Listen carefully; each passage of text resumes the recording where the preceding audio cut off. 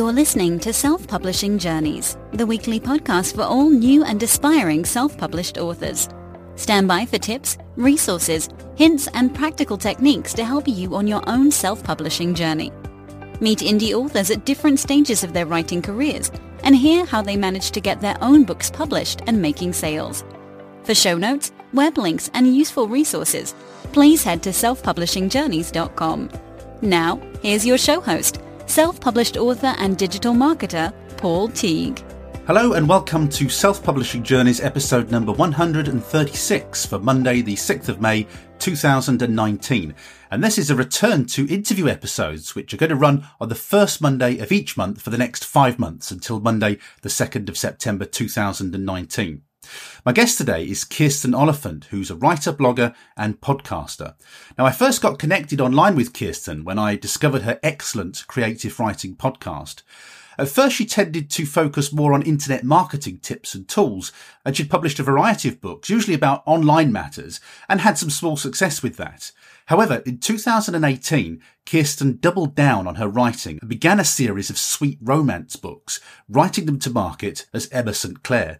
Now, this strategy has paid huge dividends for her, and since returning from a summer podcasting break in September 2018, Kirsten has been sharing some excellent information about how she's achieved her amazing income success as an indie author.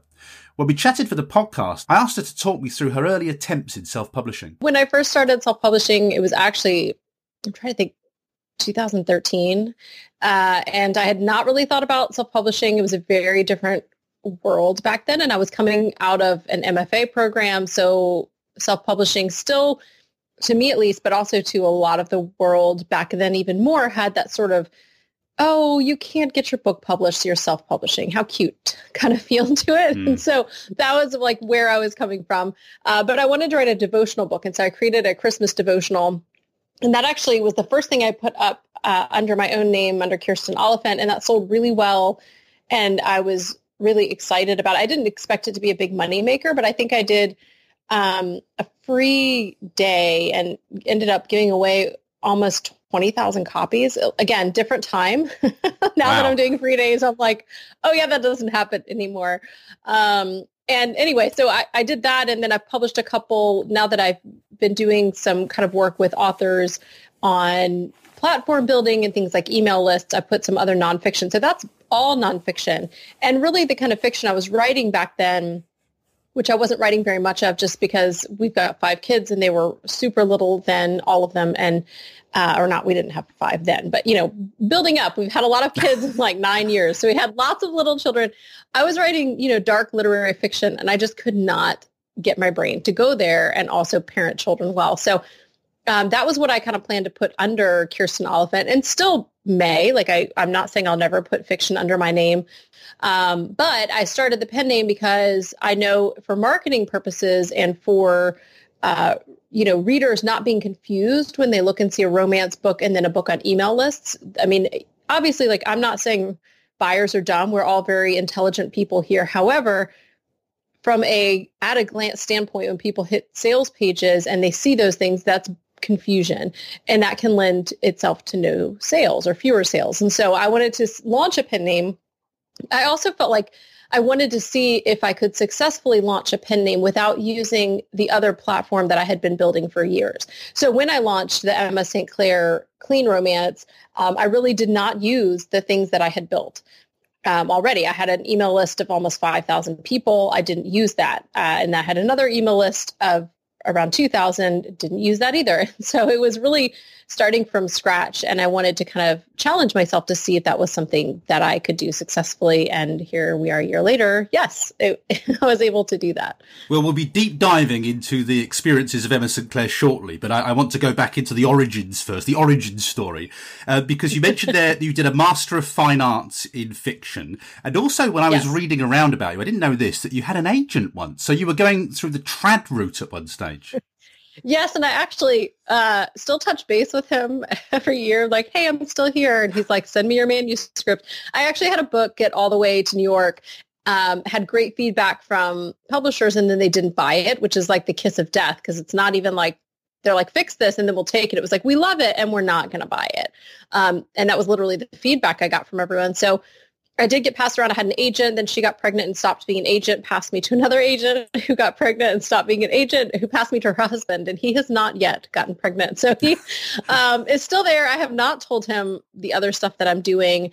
And it's been a few years now, so like it wouldn't shock me if he has retired or something. I don't, know him well, but he did say there was enough interest to send a second book, but I just have not had enough brain, whatever I need to work on a second book that would be kind of more in the vein of what they were looking for. So I haven't necessarily shut the door. There may be books I write that would be more fitted to a traditional route, but as I continue to build my audiences all together, at some point I would love for everything to be under my name to some degree, whether it's Emma St. Clair with Kirsten Oliphant, listed on the ebooks and things like that, because there are people who do read both things, and with the other pen name I'm launching. And, it's really nice when you're big enough that you can kind of say, I write all of these things. And, your readers will either read them all because they love you or they'll just pick and choose. But I think when you're starting out, it's really different. I'm not Stephen King. I can't just decide to publish whatever and people will buy it because I'm Stephen King. I don't have that. So I may go back and do a traditional route, but I think my view on it will be very different. And I don't think I have all my eggs in that basket either. So it's going to be a different position when I go into it, if I go into it, where I think I'm a lot less emotionally invested in the outcome. I mean, it was really crushing to get a book all the way to New York and to publishers and then not have it go anywhere, especially when the feedback had been so good. That was just really crushing. But I think now I'm less crushed because I'm like, okay, that's fine. I'll just do it myself. So, I feel like I wear a lot of hats and kind of keep straddling the line in terms of indie publishing, which I feel like I'm much more invested there. But I haven't completely written off traditional publishing either. Now, you've tried a lot of things in your career. So I know, for instance, you've done roller derby. You're big into roller derby. There is, yes. You've got this hilarious, and I know it's very well viewed video on YouTube where you demonstrate how not to roller paint a wall, which is just very funny. But you've had blogs and sort of mom blogs, and I think you've done recipe blogs. You've done a lot of stuff, haven't you? I have. I'm definitely one of those people with a lot of interests. And when I get bored, I move to the next one. And back when I was doing this for fun, I mean, so after we had kids and I really felt like I couldn't write novels, I have a lot of creative energy and blogging became where that went. I mean, I started writing blogs back in 2005 or 2007, and they were really just online journals at that point. And that shifted when I started getting more and more of an audience. Because again, I'm a writer. And so my blog post started drawing in people I didn't know, which again, back then in the blogging world was like, that's really interesting, not sort of what people are expecting and going for. So as I started gaining an audience there, I started making money there. So I was doing sponsored posts for things like auto insurance companies and diapers and for, McDonald's and, bigger companies like that. So while I was not writing novels and felt like that was not something I could do, I turned to the blog, and it was much more of a lifestyle blog. I did mom blogging and, food recipes. I love creating food and got into food photography a bit. And then, yes, there's my famous YouTube video, which has my other YouTube videos have something like maybe a couple hundred or 1,000 or less views. And this one has over 50,000, and it draws the ire of professional painters everywhere because I paint rooms with a brush, not a roller. But apparently that I used, SEO. I did a little SEO research and that went crazy. It worked very well, but I don't write about that often. So it doesn't help your overall platform to have a video with 50,000 views when those people are just there to figure out how to paint a wall. And I'm not talking about that. So I have had a varied career. It's kept me interested. And again, here we are a year after I started one pen name and I'm doing another that's in a different genre. So I think I'm always going to hop around a bit. I would imagine that I'll be writing in several different genres before it's all over. I also do like to paint and do music. So those are things that I don't do as much. But again, I feel like I have a lot of creative energy. So it sometimes when I get bored, I have to kind of change directions. But at this point, I'm also in a different position because my husband's job has changed. We're both working from home. And so my for fun on the side income is now like our main income. And so because of that, my goals and priorities have to change a little bit. Now, I discovered you originally through Creative Writing, the podcast. And when I started listening to that podcast, it was right up my street because you do a lot of geeky stuff. So you talk a lot about blogging, about email marketing, and you really got into the geeky stuff. And I love that stuff too. So that's what I was initially attracted to and got loads of value and enjoyed listening to that. And then you kind of took a little hiatus over the summer, and then you came back and it was like you transformed into something new. You're a writer all of a sudden, and you've got this amazing success. Let's go back to the early days of creative writing. First of all, what was its aim? What were you aiming to achieve with creative writing? Well, I went into it, actually, I'd gone to a writing conference and kept running into people who, once we'd had a few minutes of conversation, would pull me aside for like these long conversations where they were like, please help me fix my Facebook. Because we'd start talking about Facebook and I knew all this stuff that when you're blogging, what I would say kind of professionally, like you're blogging for money, you have to pick up all of these things. You have to know what Facebook is doing. You have to understand the algorithm. You have to know about Pinterest and Twitter. And I picked up all this stuff that I just didn't realize I knew. And then suddenly writers were realizing, oh, I don't know how to do this, but you explain it well because you understand me, a writer. So when I first started creative writing, I was thinking, okay, I want to help bridge that gap for writers in the whole platform building arena, because I don't think writers generally like marketing or like social media or like promoting their books. And so I'd love to kind of be that person that stands in the gap and is like, okay, it's not so bad. Email marketing is actually fun. It's you connecting with your readers. Let's reframe it. Let me help you do that, and getting into the nitty gritty of that. And I think I was because where I was coming from at that point, I wasn't publishing books, and I felt a little bit separated from the author community because that's not where I was primarily living. I had been living in the blogging community for, 8 years or something. And so at first, I think I was much more focused on the platform building aspects. And the shift I've taken wasn't necessarily intentional, although it's becoming more intentional as I have developed this pen name and been selling lots of books on Amazon and kind of really dialing in my skills at self-publishing. It's taken much more of a focus there. And again, a lot of times I follow my interests, and I know enough to know that you really need to niche down and pick one thing to be successful, but I'm not super interested in that. If I'm going to create a podcast, like my podcast, it helps bring to some degree business. I have some affiliate sales. I've had courses and things in the past and done coaching, and it can kind of feed that side of things. But I'm not really doing that right now. So in some ways, the podcast is a passion project, and I'm happy to kind of, I know some people are happy and some people are probably like, man, I wish you'd go back to talking about Facebook, which I will. I will go back to some of those things, but more through the lens of being an author. So I think in the beginning, I was a little bit more hesitant to claim that author side because I did feel like, okay, I've published a few nonfiction books, but I don't fully understand this world. That's not where I was living. So my goal was to sort of just be the person that's helping authors to, or bloggers as well. I do still have a lot of bloggers in my audience, even as I'm shifting more, but I think I am becoming much more unapologetically in the author community, specifically the indie space. But I do hope to go back and talk more about social media and all of these different platforms because they are changing all the time. And so again, I actually kind of like that stuff, and I do get really nerdy into those, especially email marketing, which I love. So I will shift back to that, but sort of unofficially moved into self-publishing because that's where I've been living. And so it's a lot easier for me in the passion project that is the Creative Writing Podcast to just stick with what I'm doing because it's very fresh in my mind. So in some ways, like the podcast was very intentional, but then has also just kind of drifted with me as I have moved into different spaces. I think we must have been podcasting for roughly the same amount of time. You're up to 158 episodes. I know that hasn't been continuous. So am I right in saying 3-4 years you've been doing it? Yes, around there. I always forget which year I started. I think it was 2015, but I don't remember because it's a blur. I'm interested in your experience because I think podcasting is the best thing I've ever done for connecting with an audience. And because I started blogging and doing a lot of online stuff like you, and I'm wondering what your experience of podcasting is. I love podcasting as well. In fact, I think the very first, I started out doing interviews and now my shows are solo, which is mostly because of time. My time, I don't, 5 kids, I don't have a lot of time. My recording times are weird this is a great time that I've gotten to connect with you, but a lot of times I'm like, okay, midnight is a really great time. Who's awake? Let's do an interview at midnight.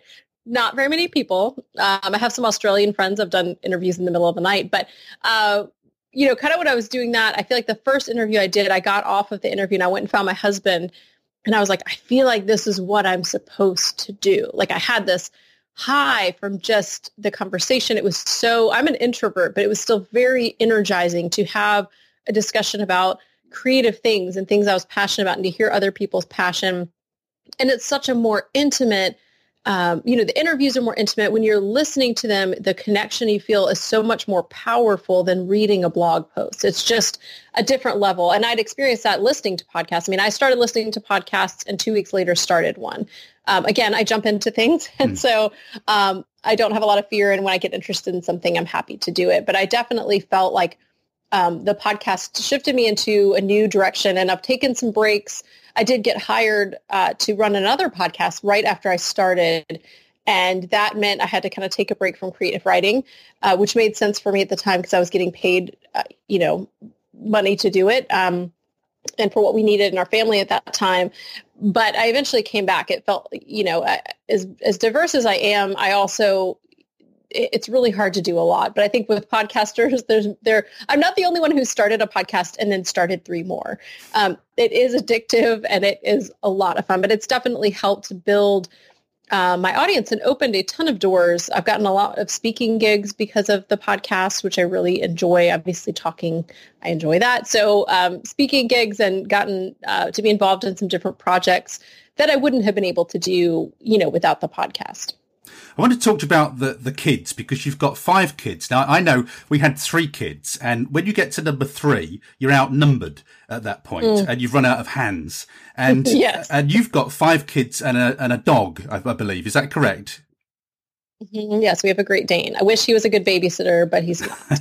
So your house must be bedlam with young kids. And why I'm interested in that is because you managed to get a fantastic amount of work done within that bedlam that must be part of your life with young children. So I'm wondering how you wrangle and manage that. I've got a few ways I can share that, but I will say first as a caveat, I tend to be a person who works very quickly. I read quickly and I write quickly. And I'm also not afraid to jump into things. So I think where some people, the output that I have is just maybe not necessarily the goal that everyone should strive for, or it is not maybe the norm. So I want to just say that because when I've talked to other people, I don't always track all those things, but I've gauged from those kinds of conversations, I tend to be on the fast side with things. But for me, it's looked different over the years. Like I said, when we first had little kids, it was a huge transition. I mean, that seems like such a cliche, but obviously it was a very big transition for me in terms of what I could do creatively. And so I've spent a lot of time being very frustrated that I was, trying to deal with this agent and this really heavy book that I had written.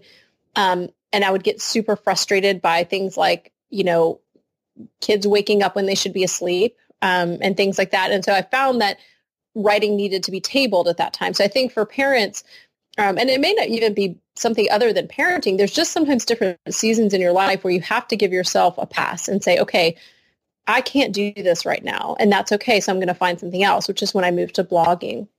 As for now, how I'm managing it, in some ways you get more used to the chaos, obviously, but it is chaos. I'm looking at my office. It's a giant wreck. So there are things that just do not get done in my house. I'm not an amazing housekeeper. I do like to cook. So there's that. And I'm a lot of fun. So I have that going for me. But it's kind of one of those things where okay, we're just going to hire this out because this is not my skill set and we could pay someone else to do it, but we can't pay someone to write my books. And so that was something as I started to make more money, we started to delegate not only some of the, things that I'm doing online, but also some of the things about our house. My husband is really incredibly supportive. So right now we're both working from home and we trade off. So I work in the mornings from, I drop off the older kids. So we've got 5 kids, 3 are in school, two are in like preschool twice a week. So on the normal days, I drop off the three big kids at 7:30 and then I go work until about noon. And then it's like a tag team. And then I watch the kids and go pick up the other kids from school while my husband does work at home. And so that is a huge thing that won't work for everyone. Because it's just the situation we're in. And honestly, we're really in that situation because my writing took off. So we have been able to do that, which I love because I love my kids, but I do not feel like one of those people that always grew up wanting to be a mom. I don't feel like I'm a super fantastic stay-at-home mom. I sort of would give myself a solid C, maybe D plus in that area. Just keeping it real. That just isn't for everyone. You know, I know I have mom friends who went back to work and were so fulfilled doing that and other ones who didn't and felt like they really needed to be home.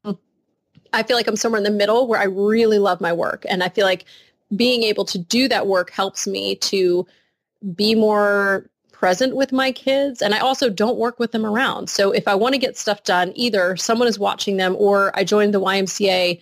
I don't think you guys have those in England, but it's basically like a gym.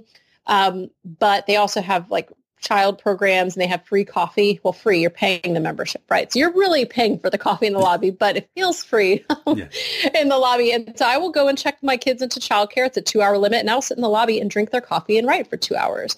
So I've kind of found some workarounds.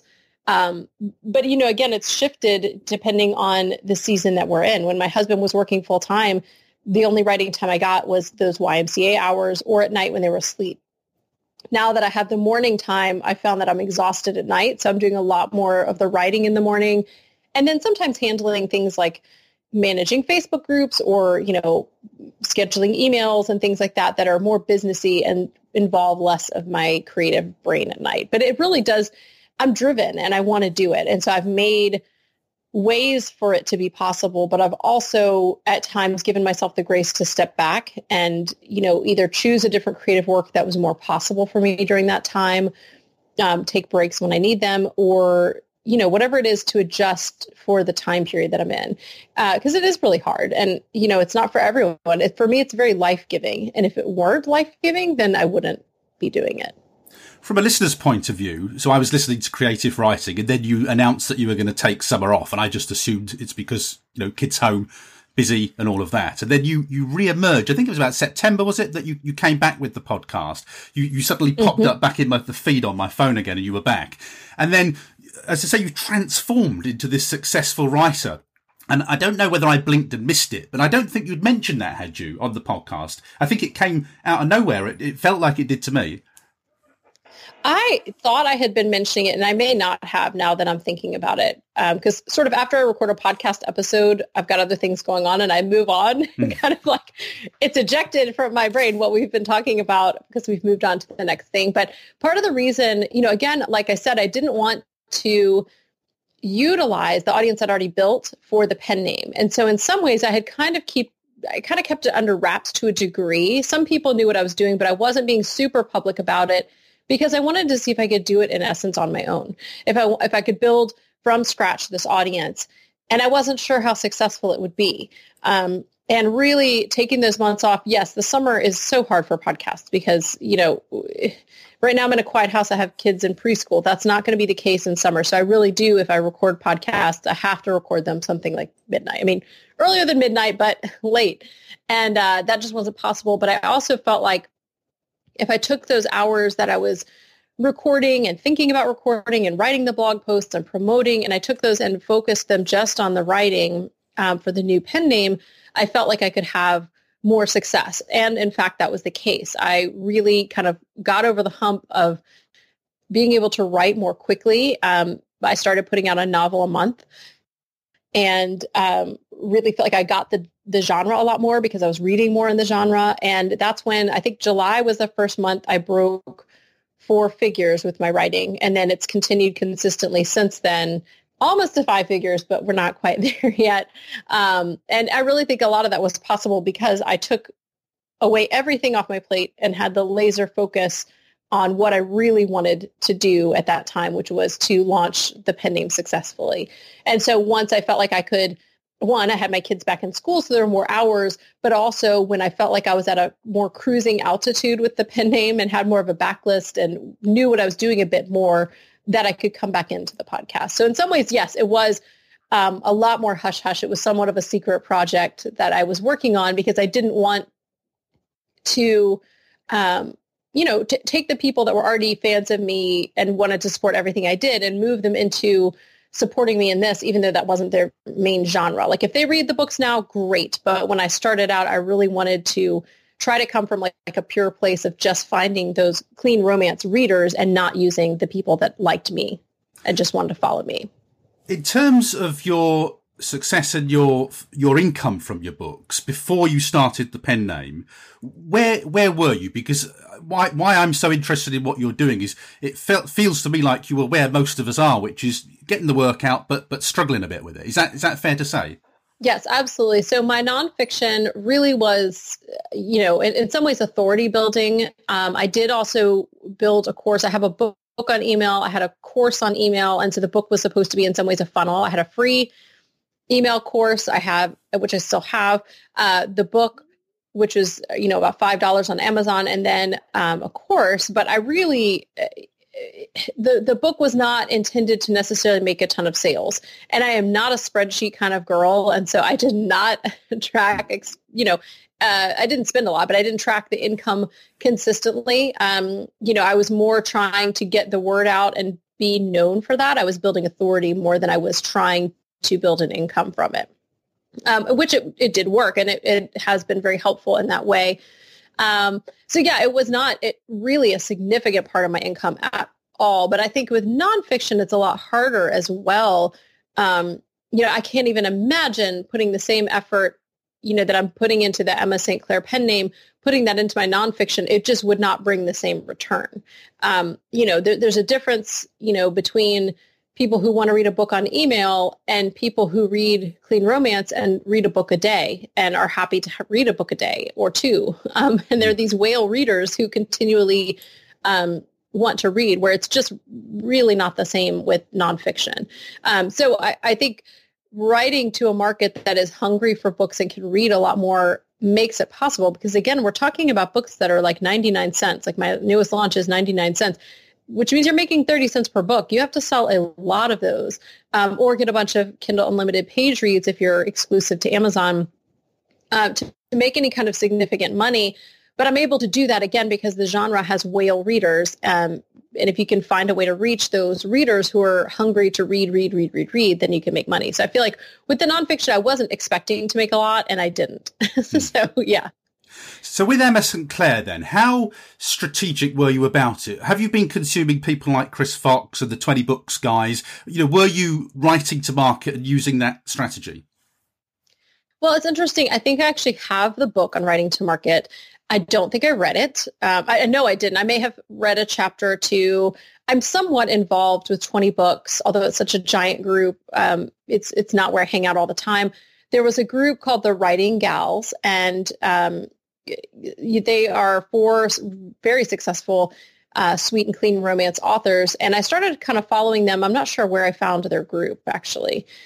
But they were writing sweet romance, and they were talking about what they were doing that was bringing them success. And so I really just hung out in that group a lot. I started really reading the genre. And I think when I first started, I wasn't really reading the genre. I just knew it was a genre, and I was like, okay, so it's romance and it doesn't have sex in it. I can do that. And I really made a lot of mistakes that way. So it wasn't until, so maybe if I'd read Chris Fox's book first, I would have been in a better position, but it took some mistakes. Again, I jump in with both feet right away. That's kind of how I operate. So, which is fine. I learn a lot through making mistakes. But following that group and following those authors who are writing in my specific genre really helped. So I was very strategic, especially a couple months in, because when I first started, I was using, I think it's now Publisher's Rocket, but what was KDP Rocket, to research to find keywords for the Christmas devotional I'd written back in 2013. I was just trying to update things and keep it fresh, even though I wasn't doing a lot to promote it. And that's when I realized that Christmas romance was like the #1 search term on Amazon. And I was like, what's going on for Christmas books anyway. And I was like, why are people reading this? This isn't something I understand. So I really started it strategically, but I hadn't researched the genre very well. And so I think being very strategic, once I found some people who were doing it and sharing what they were doing, kind of seeing what they were doing and how I could make it work for me really helped, as well as it just is so important to read in the genre you're writing. Like, you just have to know the reader expectations. You have to know those tropes. And once I really nailed that down, that's when I found my first 4-figure month, was when I actually knew what I was writing and knew the market really well. So I did okay. But that third book, where it really was right in the center of where it needed to be because of the research I'd done, that's when I started to find the success that I have. What is then the formula for these billionaire books? I'm thinking page length, cover. Do you put author notes at the back? Do you have a sign up for an email? What's your formula when you release a book? Yeah, so I think, I do see different authors doing different things, but I think from the inside the book, I think the very important thing is the cover absolutely has to be completely on point. And I see this over and over again in these groups where people are like, I'm publishing a romance book. Here's the cover. And it's like a really pretty artistic cover that would work well for like a traditionally published women's fiction book, but will not work for romance. It won't sell it. There needs to be a couple. And right now, guys on the cover, I have found, are selling better than couples. For me, this may not be for everyone, but for me, they're selling better than couples or a woman on the cover in this genre. So it's very important to pay attention. My first billionaire book, the guy had on like a t-shirt instead of a suit. And when I realized like, hey, my guy's the only guy in a t-shirt, I switched him to a suit and I started selling more. So even those small tweaks make a huge difference in terms of being right there. And it's one of those things where you kind of have to not be emotionally invested in your cover, which I think happens more when people are designing their own and they get really emotionally invested, which generally you just can't do unless you're a designer. But even if you are a designer, sometimes you get more emotionally invested and you're not able to hear people say, this is not a to-market cover. Or you're looking at the genre, and if you look in something like clean and wholesome romance, that's a huge category now. And you're going to find a whole mix of books in there that may not be the ones you should be comparing yourself to. I mean, I was looking at that genre and comparing myself to traditional books. So like Nicholas Sparks is in that category often. He wouldn't call himself, and I think he has said, I'm not a romance writer. His books don't always have the happy ending. And so when you're writing in a more specific niche and really niching it down, you have to know the very specifics. And so things like, it has to hit those cover. It has to kind of speak to the tropes that romance writers expect. And then you have to have things inside of the book like the happy ever after, which seems very obvious, but wasn't to me. I definitely wrote a book that had a cliffhanger and got a ton of flack. And I took the book off Amazon because I was like, I just didn't realize until I got these bad reviews that this was not, you couldn't have a series in romance that was like a series somewhere else where you didn't know who was going to end up with whom. Like that does not work at the ending of a romance book. Unless it's something else, I've seen that in some like paranormal romances or some other genres. But again, you got to know that niche. So for me, it's the cover is really important, hitting those tropes of what people expect. There's the basic story of they meet each other, however they meet each other or see each other again. They fall for each other. Something breaks them apart and they get back together happily in the end. The epilogue is really important. Readers really want an epilogue where the couple either gets married or has a baby or gets engaged or something. Like they want to know they don't just want the like, yay, now they're together. They want, and then the future. I do write an author's note. I don't always see a lot of people doing this as much in the kind of clean romance, but I have seen other authors in other genres do it, and I love it. So I've started doing that and sharing things like, here's where I got the idea for this, and some more personal details about the book. And I found that my readers are really responding to that because I want to, as much as I want to hit all the tropes and I want to hit all of the things right in the center of where the market is, I also want to stand out and I want my readers to come back for me. So I have also tried within that to create real characters. I don't want vanilla. Okay. The formula itself is vanilla enough, right? Boy meets girl, they break up, they get back together. That is so basic. So I've tried to find ways to create really interesting characters and good dialogue, and things that will set me apart so that with, I'm hitting the tropes and getting the readers. And then once I get them, I keep them because they see something maybe different or, hopefully better or more engaging with my work. You're writing the books very quickly. What's your word length with the books? Oh, yeah. So a lot of the authors in Sweet Romance recommend about 50,000, and that's my goal, but I'm long-winded. And so they've been getting longer and longer. I would say mine are more like 60,000 to 80,000. Now, one of the things I haven't heard you drill down into in the podcast is actually how you structure that writing. So I'm very formulaic. I write 3 days a week and I write 5,000 words a day. That's how I get the books done. You're squeezing this in around children's times and things like that. So I'm guessing you must be pretty formulaic about this. Oddly, I'm not. I'm very, very much a pantser. So I don't sit down with a formula. I don't sit down with an outline. I get ideas and jot them down in like a Google Doc, but not in a formula way. I also have found that if I give myself, the more restrictions I give myself, the worse I do. And so if I give myself a definite page count, I struggle to hit it. If I don't give myself a page count, I exceed it.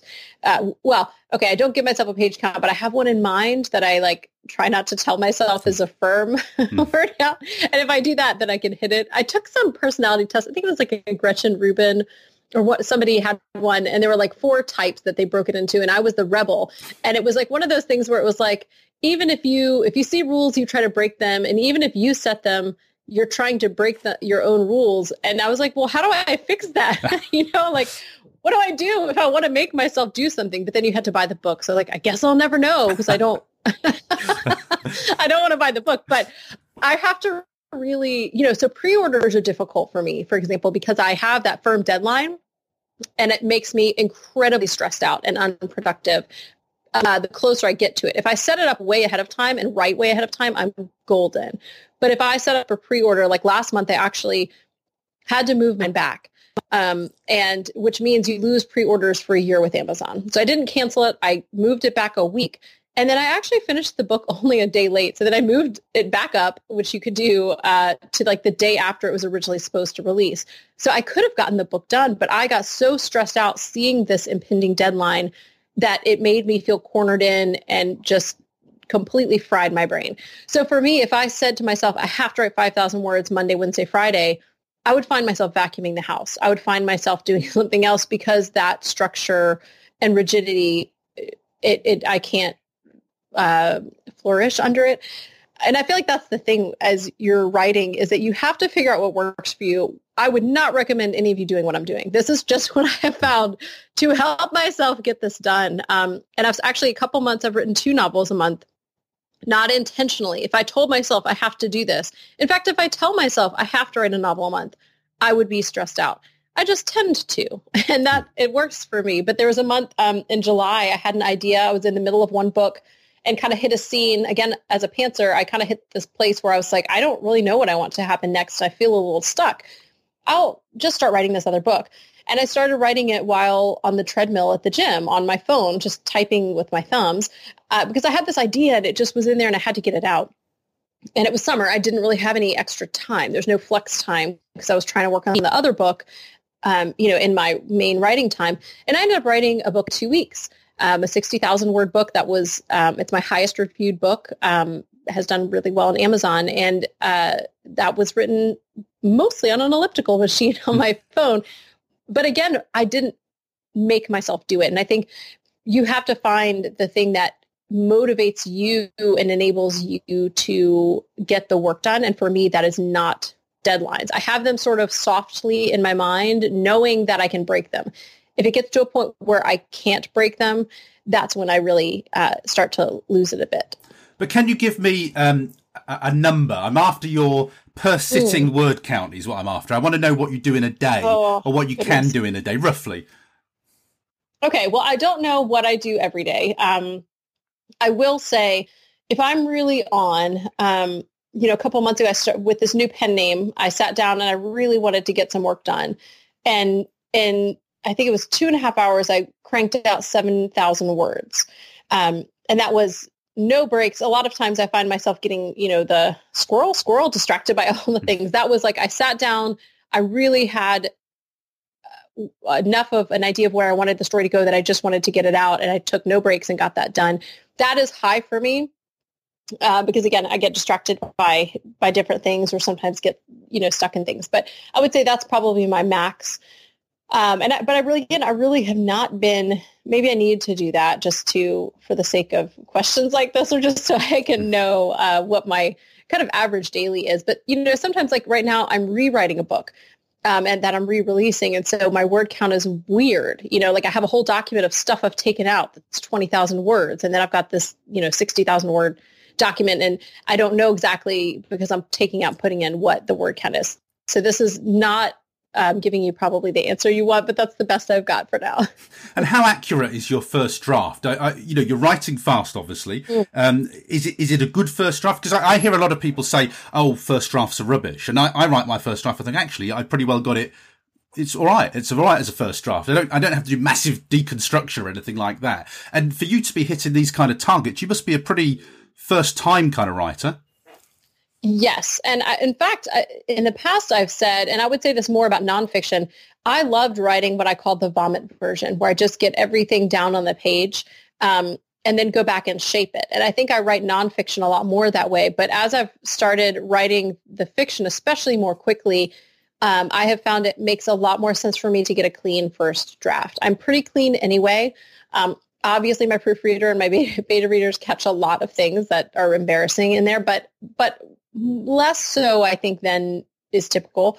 So I do try to write, now that I'm used to that, a clean first draft. But a lot of times, because I'm pantsing it and kind of discovering the story to some degree, again, I have the framework of what it has to be because of romance. I know what I have to hit and generally where I have to hit it, enough to the point where I can kind of feel it, like, okay, I need this. This is the point where we need to have that, moment where everything goes dark.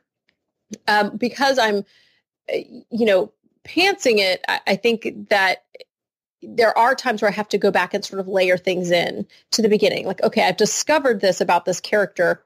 I just made notes to myself today that I need to go back and layer in some of the things I've discovered into the first part. But again, it's not a rewrite of the whole thing. It's just sort of layering more on. So I do think I'm writing a lot more cleanly now in my first drafts, whereas with the nonfiction, I would always recommend writing a vomit version first, and that really helped me to get the ideas out on paper. But with the fiction, to get a book done a month, it's writing a pretty clean first draft and getting that done. And then, I sometimes will print out the whole thing at like a FedEx Kinko's or, printing place and have it bound, and then I go through and write all over it. I found that really slows me down. That can be really good, but I'm also pretty clean on my own, and I get more nitpicky when I do that over things where I'm like, okay, this doesn't need to worry me so much. I need to focus, again, if I want to keep up the publishing schedule that I have, I think I fidget a lot more with it when I'm printing it out, and then I have to print it out, write on it, and then go back and edit. And that takes me a lot longer with editing than it does to just do it on the computer. And I have found a good proofreader that I like. I have a team of like 6 to 8 readers who are my beta readers, and they came from, my email list or people who just emailed me and said, I love your books. I would really like to be a beta reader for whatever reason. And I found I had more. And these were the people that were seeing sort of the unedited, almost the first draft version, like the first draft. Then I went back through it, and then these people got it. And I narrowed it down to about 6 or 8 people who really get the genre and who are very good also at getting typos. So my proofreader is really good, but no one's perfect. And so every so often they will catch, with the last book, I think they caught 4 errors that she had missed. And they were pretty, I'm glad they caught them, kind of thing. I want my book to be as clean as possible. I hate typos. They're like the spinach in the teeth of authors, where you don't want them there, but it also is awkward when people tell you they're there. And so those beta readers really help, because every so often they'll say something like, this felt slow. And I'll ask them, does anything feel slow? Does anything bother you or take you out of the story? And so they are very helpful for that as well in terms of the process. But at this point, I feel like, especially with such a simple formula in terms of romance, I'm pretty easy to hit those marks on that first draft. I have written fast, one book a month, for the first time this year. So, I'm usually quite fast. I maybe do 4 over a year, 490,000 worders over a year. So it's a reasonable speed. But, for the first 3 months of this year, I wrote one book a month, the same sort of speed that you're writing. And I got to tell you that I found it, a bit intense for my tastes. Now, I work 3 days a week, and then I have 4 days when I can work on my other stuff. So I was working 3 days a week, writing 4, then back at work again. And I found that a bit intense. Do you find that? How do you deal with that? I like a bit of headspace to think about the story. So I'm wondering how you cope with that. For me, it hasn't felt that way yet. And I think, I was talking to somebody about this recently, one of my friends. I feel like because there were so many years where I was writing or being creative, but I wasn't really writing the kind of thing I want to write. And romance is maybe not my top genre. Like, I think I will end up writing things that I find more pleasing. Romance was never something I read until I started writing this. Now I really appreciate it and I do read it. But I find it, taking so much time off not writing novels, I almost feel like they all got bottled up and they just want to come out. And I have so many books in my head that I want to write that it's almost like I feel like writing one is just going to free me up to write the next one that's already in my head, kind of jostling for my attention. And so it really is a joy to me. If it stops feeling like a joy, then we're going to have to figure things out, because I either need to maintain the income level I have, because now it's not a hobby income. It's like, part of the pay the mortgage income. So if I don't find it a joy anymore, I've got to figure out, okay, can I do it anyway? Or can I scale up on ads and write less quickly? Because the reality is, I don't think I'm always going to want to write a book a month. Right now I do, and that's fine. I don't think that's, I don't know how long I can sustain that. Again, it feels good to me. And so I'm not looking for a change, but I'm also realistic. I don't expect it's always going to feel that way. So then I've got to figure out, okay, if I'm not doing that, what am I doing, or how am I going to continue to make this income? And I think the bigger backlist you have, that's helpful. Like, I feel like when I go and launch this pen name that I want to launch, I want all the books done, because it's going to be a series that you need to read in order, that I want to have kind of that urgency to move through them. And I want to release them all at the same time, which means I've been kind of writing them as I've been writing the romance. But I think to get that final push, I'm going to have to take some time off. And so I'm still writing a book a month, but not writing a book a month that's going to come up with income for a bit. And so anyway, so for me, I think there's the joy of writing, but then there's also the understanding that to some degree, this is like a necessary thing. The book's bringing in money right now, which is also thankfully not triggered that part of my brain that panics at deadlines. I kind of have to not really think, I know that I need to make the money, but I also have to kind of trick myself and it's all going to be fine if you don't, even though really, because we're both working from home, it kind of does matter a lot more than it did, which I don't always like. But I told my husband the other week, I said, I'm really stressed out, feeling like, not for gender roles or anything else, but just feeling like my income is primary right now. And he's like, well, stop thinking about it that way. And I was like, oh, okay. And he pays the bills and does that. So it freed me up to just be like, I'm going to make what I make and not worry about it. And I was like, okay, just, let me know if I need to spend less on groceries or something. So, but that's my mental place of where I'm working. And I think, it's not always, again, going to feel like a joy to write a book a month. And when it doesn't, I'm going to have to reevaluate. And if it feels stressful to you, then, if you don't have to do it, I don't want writers to burn out trying to keep up the speed that, some people, it just comes naturally and it is a joy, but it can be, I know we can all compare ourselves to these people in Facebook groups. I mean, there's people writing faster than you and I in these groups, that it can be like, man, I just need to push harder and do this. Well, maybe not, that may not be your thing. That may take the joy away from writing that you have. And so it's kind of a mix of balancing that joy with whatever your financial goals or obligations are to, the work that you're doing. My big pain spot at the moment as an author is that I'm managing to earn more than the average author. So I feel like I've hit a milestone. That's good. But I feel that if I just left the books there on Amazon and stopped, that it would just die a death. If I didn't keep peddling, if I didn't keep working, if I didn't keep trying for BookBubs, that's the only reason I'm selling books. I don't get any sense that I've got an audience waiting with bated breath for the next book. And why I'm getting so much value from listening to what you're doing at the moment is it does feel like you've accomplished that you've got people waiting for the next book. Would you agree with that? And how do you think you've achieved that? Yeah, I would say I do and I don't. I literally was just having like a Facebook Messenger conversation with another romance author. And we were both saying, our email lists are this size. When we send out a new release email, why aren't we making more sales? Like, it really should feel like we're making, a bigger percentage of sales, even though I know like conversion rates, I've looked at that, and conversion rates are low for just everything. I mean, I do feel like I've built up an engaged audience, but I also still feel a little disappointed every time I put out a book and I'm like, man, you still just really have to promote. I think when you hit that hill of like rabid readership, it's a way higher number. I mean, I think people I don't know if you have or talked about or people have heard about the 1,000 True Fans. I have, yes, yeah. That's been talked about. Yeah, I think sometimes we mistakenly think that having an email list of 1,000 people is those true fans, and it's not. I think finding those actual 1,000 people who are waiting with bated breath is really hard.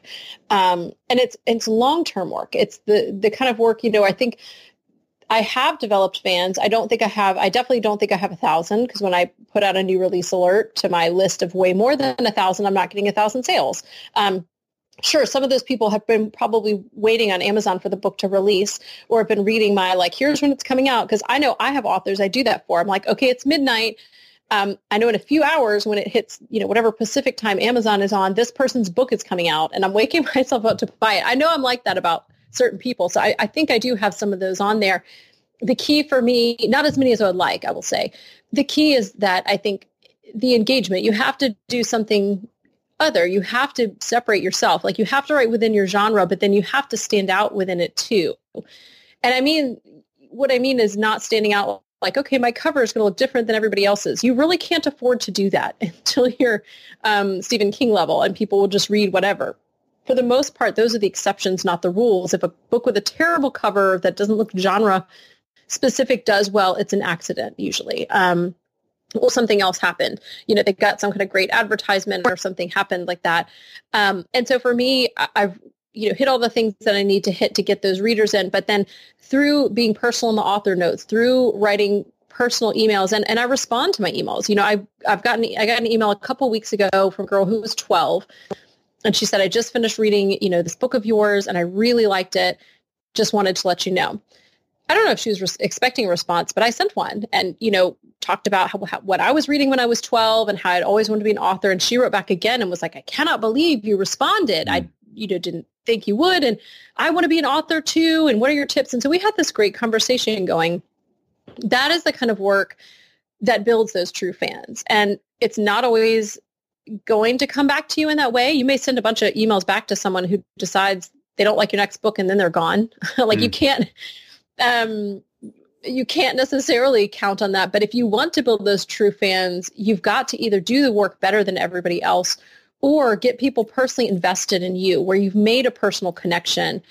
And I know, a lot of times, and this kind of goes back to, the idea that authors really hate marketing and promoting a lot of times. And to some degree, I do too. I wish I could put my books up on Amazon and they would just sell no matter what. And they won't. They have to be promoted. You have to send emails out. You have to pay for some things for people to just see the books. But when I was younger and was reading books, there were times where I finished a book and just wished I could send that author a message. And, I'm 41. So back then there was not email when I was like reading books as a young adult. I couldn't have sent an email to my favorite author to say, I loved your book. I couldn't have done that. In fact, like the only address you could find for them was like the publisher's address in the back of the book. But I never would have thought, okay, this snail mail is actually going to get to that address and get to this author. So I never sent anything. I would have loved to have had that personal connection. And now in 2019, we as authors have the ability to personally connect with our readers. And that's what social media is. That's what email lists are. That's the ability to bridge that gap that used to exist between the author and the reader. And I think that is so enormous and so important. And so for me, when I'm feeling frustrated about Facebook, which I am, or Twitter locking me out of my account, which they do daily for some unknown reason, I remember this is the way that I talk to my readers. This is the way I personally connect with them. And it reminds me to just be grateful for it and to realize that I'm not just doing some kind of promotional work, that I'm connecting with my fans. And I think having, for every author, that's going to look different. I'm pretty personal. Some people will be a lot more, at arm's length, and that's fine too. You can still do social media and email successfully, being a little bit more hands off. But when you're starting to build those true fans and really get that audience of rabid readers, it is going to require more, better books, or some kind of personal connection that gets them invested in you as an author. Now, I know you're a big fan of email marketing, and listening to your podcast, for instance, I know that you prefer to go for the book promo sites that send emails out to readers. And I think you're also doing book swaps, sort of list swaps as well. Can you tell me, why you're so passionate about email marketing, about the way to market your books? And then I've got a sub question in there. Apologies for making it in parts, but I've been reticent about doing book swaps because my internet marketing experience tells me that kind of kills a list when you're sending out somebody else's stuff all the time, and almost breaks that rule that you've talked about, building up that close relationship. So could you also talk to that as well a little bit?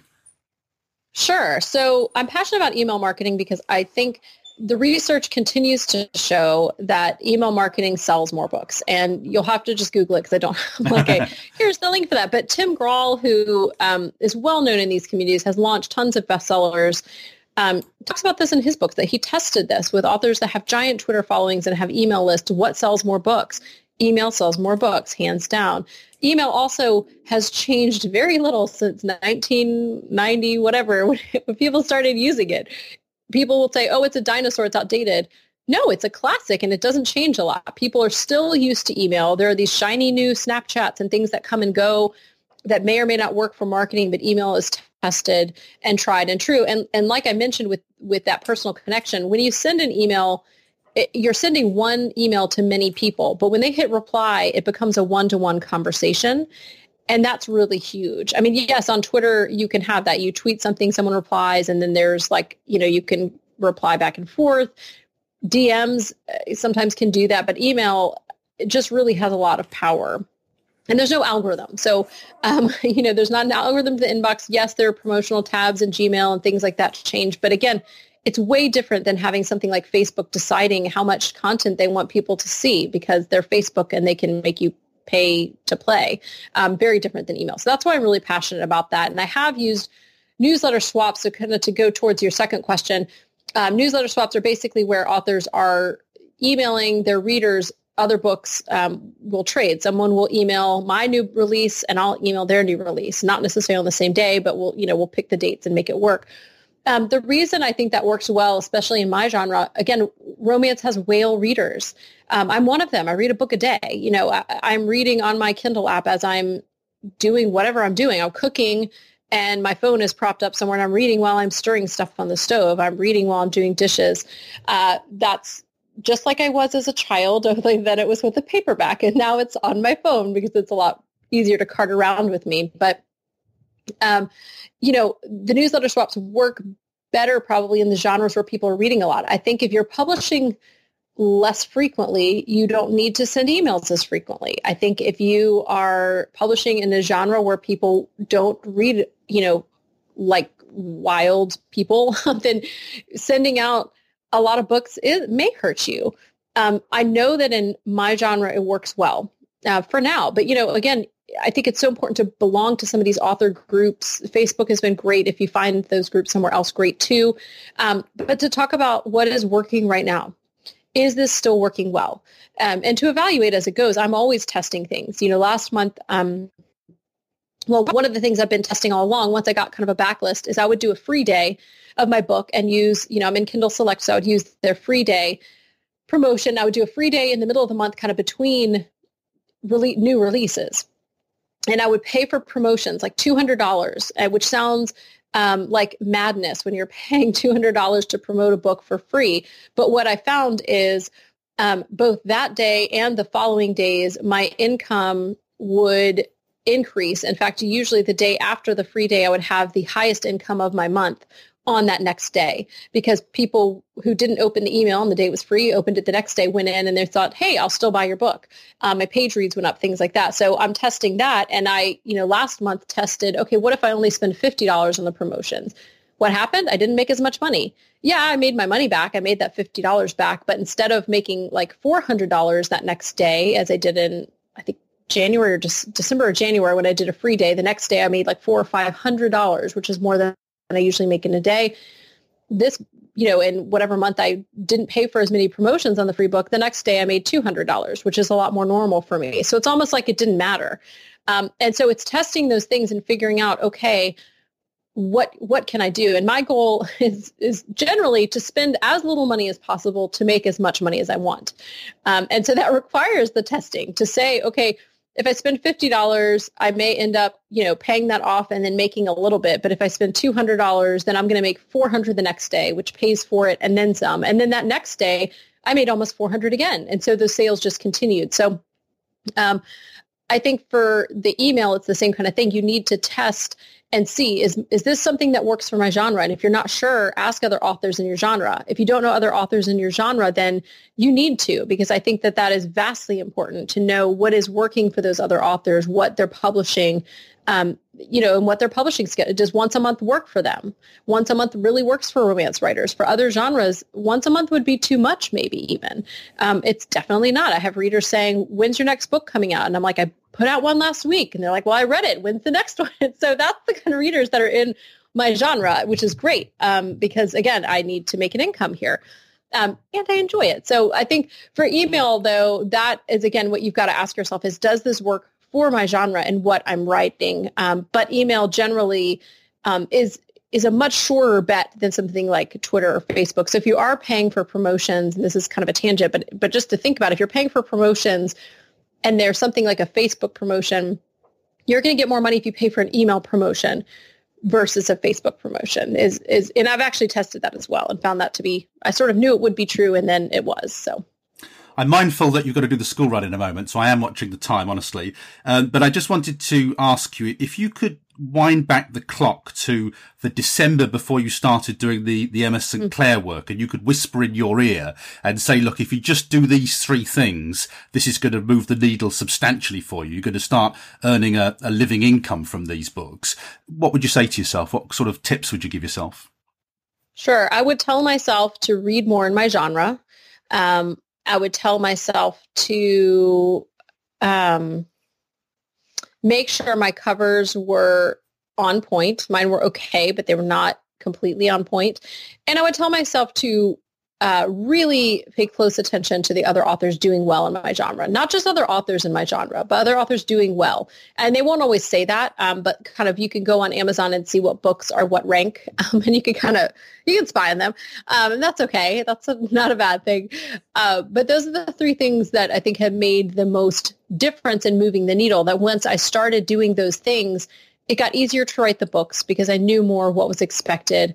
I did better with my books because I knew what was expected, and that's what I was writing. And then my covers were incredibly clear. I thought they were pretty good to begin with, but really they weren't as good as they needed to be. And that doesn't mean I paid more for them. I usually pay under $50 for covers. And again, this isn't possible in something like space opera or, even paranormal. Sometimes you have to have a much more beautiful cover with something different. With romance, it can be pretty simple. So I'm able to spend less for covers. But it does mean you need to be a lot more intentional with the covers. So those are the things that I would tell myself, and I would have made a lot more money faster. But at the same time, I wasn't writing as fast then. I needed to write a book that took 3 months to understand the writing of it and to understand that I didn't have to spend 3 months on the next book to write it. So the last thing I wanted to say to you, it's nothing about writing. It's about the fantastic music you have at the beginning and the end of your podcast, and how much I love listening to that music every week. It's just, I think you've got the best podcast music in the whole of podcast land. I love that song. And I think it's from an old college mate of yours, isn't it? It is, yeah. So I used to play guitar and write songs in college, and play out at like the open mics and the bars in town. And there was another girl. We weren't actually even friends. We were sort of like the rivals because she was another girl with a guitar and playing the same bars. And she probably didn't think of me as a rival, but I sort of did a little bit. And anyway, Jasmine Commerce, and she is still doing that professionally, and I'm not, because in the end, I don't love it and I'm not that good. But she and I stayed in touch, and I followed her career.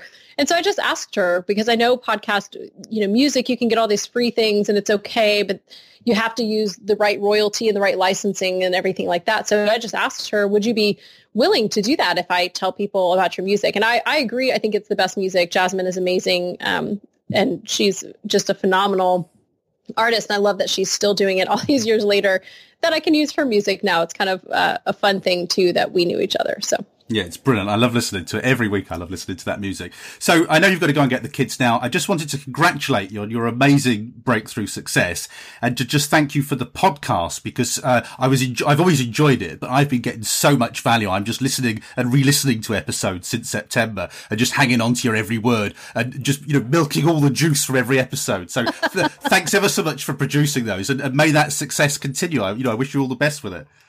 Well, thank you so much. I really appreciate you having me on. It was great to talk to you about writing and life and everything else.